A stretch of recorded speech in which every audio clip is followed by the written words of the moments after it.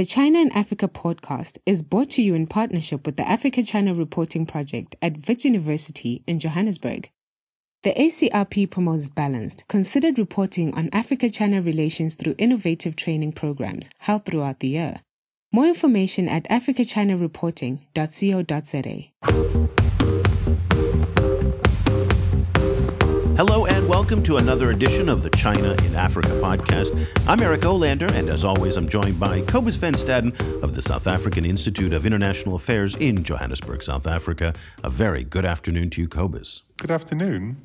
Cobus, for the past 3 weeks, there has been a steady stream of press talking about the alleged spying scandal on the part of the Chinese on the African Union. Now, this was a report that came out in January, right around the time of the African Union summit, by the French newspaper Le Monde, which alleged that in the middle of the night, the wee hours of the evening, strange data patterns were happening when signals were being sent back from AU servers and computers to China and to Beijing. Then later, they apparently discovered that there were bugs also spread throughout the Chinese-built building. And since then, we have seen really an uproar, but the tone of the coverage has changed dramatically in the past few weeks. What's very interesting is that there was real hard pushback from various very high-level Chinese people on this, notably Wang Yi, the foreign minister, and Lin Sontian, who used to be, well, still is a very senior official in the Ministry of Foreign Affairs' African division and is now also the ambassador to South Africa.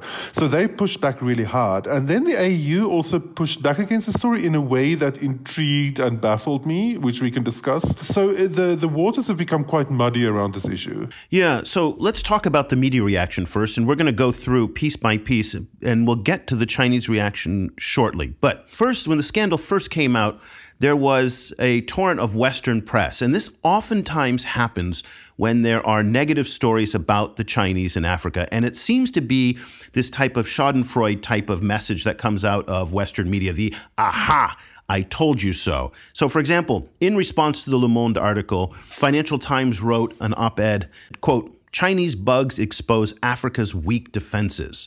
Allegations about the colossal data breach at the AU headquarters provide a cautionary tale about the dangers of developing fresh dependencies.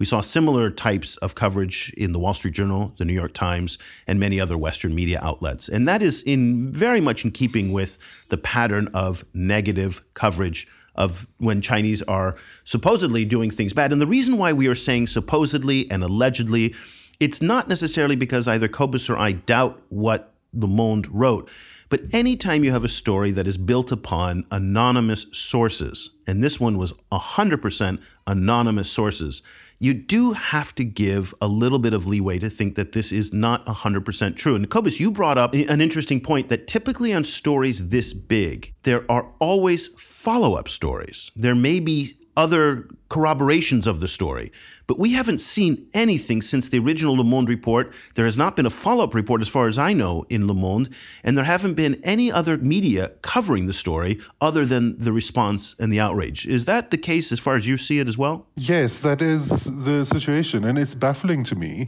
It's like, why isn't Le Monde doing more work on this? It's really interesting. I was wondering whether it has anything to do with the difficulty of reporting in Ethiopia, which is notoriously a very, very controlled system, it's a very authoritarian system. But I couldn't understand why there isn't kind of deeper exploration of these issues and more documentation and on-the-record documentation of these things. Like, for example, how much data was sent over how long a time? Do we know anything about what kind of data that was, et cetera, et cetera? I mean, what kind of bugs were found and so on. It's just all of these kind of, Le Monde launched this broadside, and then silence. And then everyone else repeated exactly what Le Monde said. And then the responses took it into a completely different direction. So I'm still baffled about what was actually found, by whom and when and so on. Well, let's play devil's advocate here. And it might be an indication of China's incredible presence and power inside the African Union and how much is at stake for African countries to speak on the record and to confront the Chinese. So again, I am not necessarily taking a position either way. We have no way of knowing if this is true or not. It's just a fascinating discussion to explore. But let's say, for example, that there is information out there. People do know this information. and they do go on the record, you got to think there are going to be some very powerful consequences that come from that, from the Chinese. If you are a representative of any African country inside the AU and you speak poorly, you got to think that maybe at that next handout of big checks at the Forum on China-Africa Cooperation Summit that happens in Beijing, you may not be on the list to get those checks. So the stakes are incredibly high, and it made me think that the AU's response was a little bit too fast. The AU came out and said it was, quote, totally false. Eba Kalondo, who is a friend of mine and a former colleague of mine from France 24, and she is now the spokeswoman for the African Union, she dismissed it very quickly. And I would have liked to have heard from the AU that we're going to look into this, we're taking it seriously, this is a very serious charge and allegation, but they didn't do that. They dismissed it very, very fast. And that made me think a little bit that they're afraid of getting too close to this issue. And even the logic of the dismissal. So Moussa Faki Mohammed, the head of the AU Commission, said essentially that the claims are false because the AU has nothing to hide. Like, he essentially said the AU is an organizational body. It doesn't have secret defense information that it stores. Therefore, the claims are false. I'm like, those two don't necessarily go together. I mean, you can be surveyed without having anything juicy to disclose. I mean, it's, both of those things can be true at the same time. So, the logic of his denial was also so strange to me. It was, and I think it's without merit too, because it doesn't take into account what China's agenda for spying may be. And for example, China has had issues in Africa, in Botswana and South Africa, with people like the Dalai Lama, who it does not appreciate when they are invited to Africa. It has issues with Taiwan and certain countries still recognizing them. It has issues with African countries and how they vote at international bodies, the World Health Organization, the United Nations, and so forth, the World Bank, IMF. So wanting to keep track of what African countries are doing so that those African countries align with China's interests makes all the sense in the world. And it reminds me a little bit of, when I heard what you said about Moussa Faki Mohammed's statements, it brought back to me an old joke by Chris Rock, the comedian, the American comedian. And he said that men are only as faithful as their options. And, that's a pretty crass statement. But I think there's a parallel in international diplomacy, that countries will spy only as much as they can. Why did the Americans tap Angela Merkel's phone? Because they could. Why did the NSA sweep up data from all over the world? Because it could. And I tend to believe that countries behave out of their very narrow self-interest, and if they have the technical abilities, the financial abilities, and the human resources to deploy intelligence gathering like this, they will, and they do. And in some ways, that was Paul Kagame's response, was he was kind of blasé about it and said, this may have happened, but at the end of the day, we should have built our own building. And so I tend to think that if there's a chance that the Chinese did this, that wouldn't surprise me. And I think there's some legitimacy to that. I think, to me, the African Union wants to move as quickly past this story because they don't gain anything from this story dragging on. Yes. But let's turn our attention right now to the Chinese response. And you brought this up at the beginning of the show. That, in many ways, has been more revealing than the African response. Yes. The Chinese have a lot at stake here. Their credibility is at stake here. Now, remember, this comes on the heels of Huawei being shut out of the United States in a very embarrassing way one day before the Consumer Electronics Show, when Huawei was to announce a major deal with AT&T to finally have its phones carried on the AT&T network. This was going to be Huawei's big breakthrough. And a group of American senators sent a note to the senior leadership at AT&T and said, don't do this. We don't trust Huawei. They didn't give any precise evidence. They didn't give any proof that Huawei has connections to the People's Liberation Army or to Chinese intelligence, but they just said we have a feeling that we don't trust them. So this credibility issue is critical for the Chinese to manage. This sorry to interrupt you. This is also, again, from an African perspective, it's kind of rich from the Americans to say this because, there was recently a trial, or I think the trial might still be going on, of a defense contractor in the US who exposed, surveillance in parts of Africa, very much in Ethiopia, like American surveillance, very much in Ethiopia's neighborhood, in Sudan, and other areas. So, I mean, we know that, that I think it's a very legit guess that there would be American surveillance taking place in this region and possibly of the AU itself. So in that sense, like seen from an African perspective, this US-China Huawei fight is funny. Yeah. Well, it points to this question, and the reason I bring it up, of credibility and legitimacy. So if the Chinese, who are building parliamentary buildings, defense buildings, presidential palaces all throughout Africa, government buildings of all variations, airports, if they're rumored to be bugging them and putting in backdoors into their computer networks, this could have severe ramifications and repercussions on Chinese business interests in Africa. It could really affect the underlying win-win premise that the Chinese have built their policy in Africa on. And so that might explain a little bit why Chinese response has been so forceful and in many ways out of character. You mentioned your good friend, Ambassador Lin Songtian. I say your good friend only because you've met him. I've met him once. You met him once, but he seems like a very charismatic man. And he did something very unusual in response to this crisis. He went on live TV in South Africa, and he forcefully denounced the accusations that China was spying. And what was amazing was that if you put this in the context of how senior Chinese leaders normally respond to the media and to these type of crises, it's heavily scripted, heavily prescribed, very rarely on live television. Very rarely do they ever do it in English. They always do it in their native language. And so Ambassador Lin here, he broke so many of the precedents of Chinese diplomacy. Let's take a listen. So this is taken from SABC, broadcast live in response, and you will hear his tone, how forceful it is, and almost just pissed off and angry that he has to defend the Chinese. In working with the African brothers, China never attaches any political strength, never may others do things against their wills, never interferes with others' domestic affairs, and never made empty promise to African brothers. China has never had any problem in exchanging information with African brothers and sisters.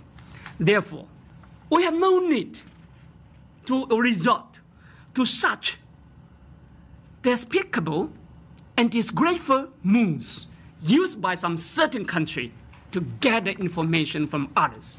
Cobus, what I found so interesting was I've never heard a Chinese diplomat with that type of disgust in his voice, and he used the word despicable.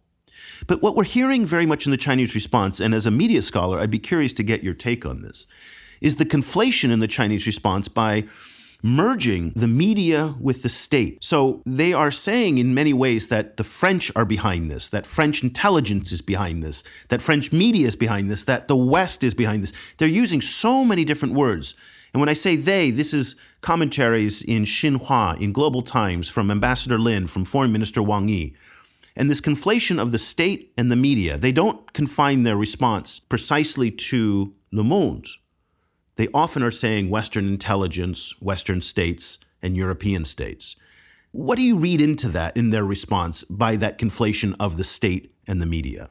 I completely agree. Like they seem to think of Western media as direct agents of Western states, so that the media, anything the media does would have some kind of state agenda behind it, and discounting the media as an independent actor, which makes sense. There's a point that you made before we started recording that in a lot of ways that is kind of how things work in China. That the state and the media have a much closer relationship, and so from that kind of worldview, it does make sense. But it also the kind of fury of the response was again for me stepping so far away from the substance of the allegation, stepping so far away from, what was implanted in which wall when, and immediately taking it into this high emotional kind of, the very allegation is despicable. Whereas, no, I think the allegation can be made. It's interesting for me that, how can I say, that kind of level of high emotional response seems to me revealing in lots of kind of ways. Support for this podcast comes from the Africa China Reporting Project at Wits University School of Journalism in Johannesburg. The ACRP provides reporting grants, workshops, and other professional development opportunities for both African and Chinese journalists. Follow the ACRP on Twitter at Wits China Africa or visit africachinareporting.co.za for information about grants and upcoming seminars. Let's take two quotes here just to give you a sense of what the response is. Foreign Minister Wang Yi at a press conference, he said, quote, "A feeling of sour grapes about the achievements of China's cooperation with Africa." So there's that emotional tone, Cobus, that you were talking about. Global Times, which is the nationalistic paper, one of these for the Communist Party, highly, highly nationalistic, oftentimes one of the more inflammatory voices within the Communist Party, they wrote, quote, "We caution all Chinese enterprises doing business in Africa that Western media and intelligence agencies are scrutinizing Sino-African cooperation with the intention to tarnish China." So there you go. That's again what you pointed out, which is the conflation of the intelligence services and media kind of working together, which you can say a lot of things about Le Monde. Are they an extension of the French Secret Service? Probably not. I mean, I don't know where this goes. I think the Chinese are winning the strategy, the media strategy as a communications consultant. I think their strength of their response has been the right way to go to fill the void. It's ironic because in terms of search engine optimization, they're owning winning the game at the moment. Because if you Google it, that's essentially the first 10 things that come up are just Chinese denials. Now, you would think that this would be a lesson for them because you and I have talked about over so many years how terrible the Chinese are when it comes to communication strategy, that when there is a need for comment or when there is a need for a spokesperson or some type of kind of perspective from the Chinese into a news story, it's really hard to get. And as a result, they oftentimes get bad coverage for it. Well, here we have an example of they got terrible coverage. They've responded really, really strong in very forceful ways in lots of different media that's being picked up by Quartz, FT, Wall Street Journal, New York Times now. And as you said, they've changed the narrative, at least on Google and the search engines, in part because they're flooding the zone with feedback. And there has been nothing since the initial allegation to challenge the Chinese. So the Chinese came up and said, show us some proof. They laid that down. Le Monde has not been able to go on the record to say that this is somebody who will go on the record to prove that this happened. So in some ways, I think the Chinese are calling the bluff of anybody who wants to challenge the fact that there was these spying incidents that went on. Do you get the sense that this may change the way the Chinese respond to future crises? Because this is definitely, to me, a different response than in the past. Yes, I think so. It looks like we might be seeing the dawn of a new kind of Chinese communication strategy, a lot more assertive and a lot quicker to anger, actually. So, for example, there was an incident in South Africa last week where the president of the Tibetan government in exile came to South Africa. And he was invited it wasn't in no way an official visit. He was invited by a small opposition political party. He also traveled on a US passport, which means that he doesn't have to apply for a visa to South Africa. He could just arrive. So the South African government didn't even know, as far as I understand, they didn't even know he was in the country. Then it came out, and the Chinese were immediately really hitting the big guns, saying like this endangers the relationship between South Africa and China. This, kind of endangers the possibility of Chinese investment in South Africa. It endangers the possibility of Chinese anti-poverty, kind of measures in Africa. And keep in mind, South Africa is not only China's one of their key allies on the continent, it's also the 20-year celebration of China-South Africa diplomatic relations this year. They have shared BRICS, chairpersonships this year. So this this is a really crazy year to be making those kind of harsh allegations. And the South African government then, on their part, issued another kind of angry statement afterwards. And it was this very interesting moment where even in this kind of relationship between these two allies that are very, very close relationship, China kind of pulled that trigger immediately. And it is an interesting maybe indication that China is becoming more assertive. Well, I think it's definitely that they're becoming more assertive, but also because anything to do with Tibet is a red line issue. This is like putting a red flag in front of a raging bull, and that's bound to get a response like that no matter what, no matter where. Similar responses have happened in the United States, in Australia and whatnot. But I think to your point, it is a reflection of a more robust Chinese attitude on the international stage. And I have a feeling we're going to see this is reflection in some ways of Xi Jinping's confidence, and that confidence then spreading throughout the foreign ministry and how they engage the world, which is going to be much more on their terms and much more forceful. And the West and other critics are going to have to be on the defensive. So in some ways, this is a good lesson, not just for the Chinese and how they engage in media strategy in Africa, but I think for how the rest of the world learns how to deal with the more robust Chinese response. That if you don't have an answer to an allegation against the Chinese, they're going to come at you, and they're going to come at you hard. And that's what we've seen in this particular instance. But it's also, in this case, it reveals the African Union in lots of kind of unflattering ways, because one of the reasons why we now probably will not get any kind of clarification of this issue is because the AU is now crouching and will probably not allow any kind of independent investigation into the situation and won't be saying anything. No. Which from an African perspective is one of, it's not surprisingly that Africans generally are extremely lukewarm about the AU. Well, this reaffirms the existing narrative, the prevailing narrative of the AU as a toothless It's just a weak body organization, as a weak organization. Let's close our discussion. I mentioned on Paul Kagame, who is the current president of the African Union. He's the president, chairman. I think he's the chairman or he's the president. He's the head of, there is the African Union Commission is Musa Faki Mohammed. And then there's Paul Kagame, who I think is the president or chairman. They rotate leaders, whatever it is. But he gave what I thought was the most insightful perspective on this. He said, quote, "I don't think there's anything done here that we would not like people to know.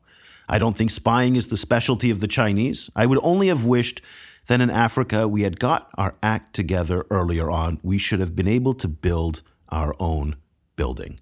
And I thought that response was so interesting because he doesn't deny that this may have been done by the Chinese. But he says ultimately this was the burden of Africa and the African Union and Africans to have prevented this from happening in the first place if it did happen. Because as Paul Kagame is alluding to, certainly the Chinese are capable of spying, but the French have been spying in Africa, the British have been spying in Africa, the Germans have been spying in Africa, the Americans have been spying in Africa for decades.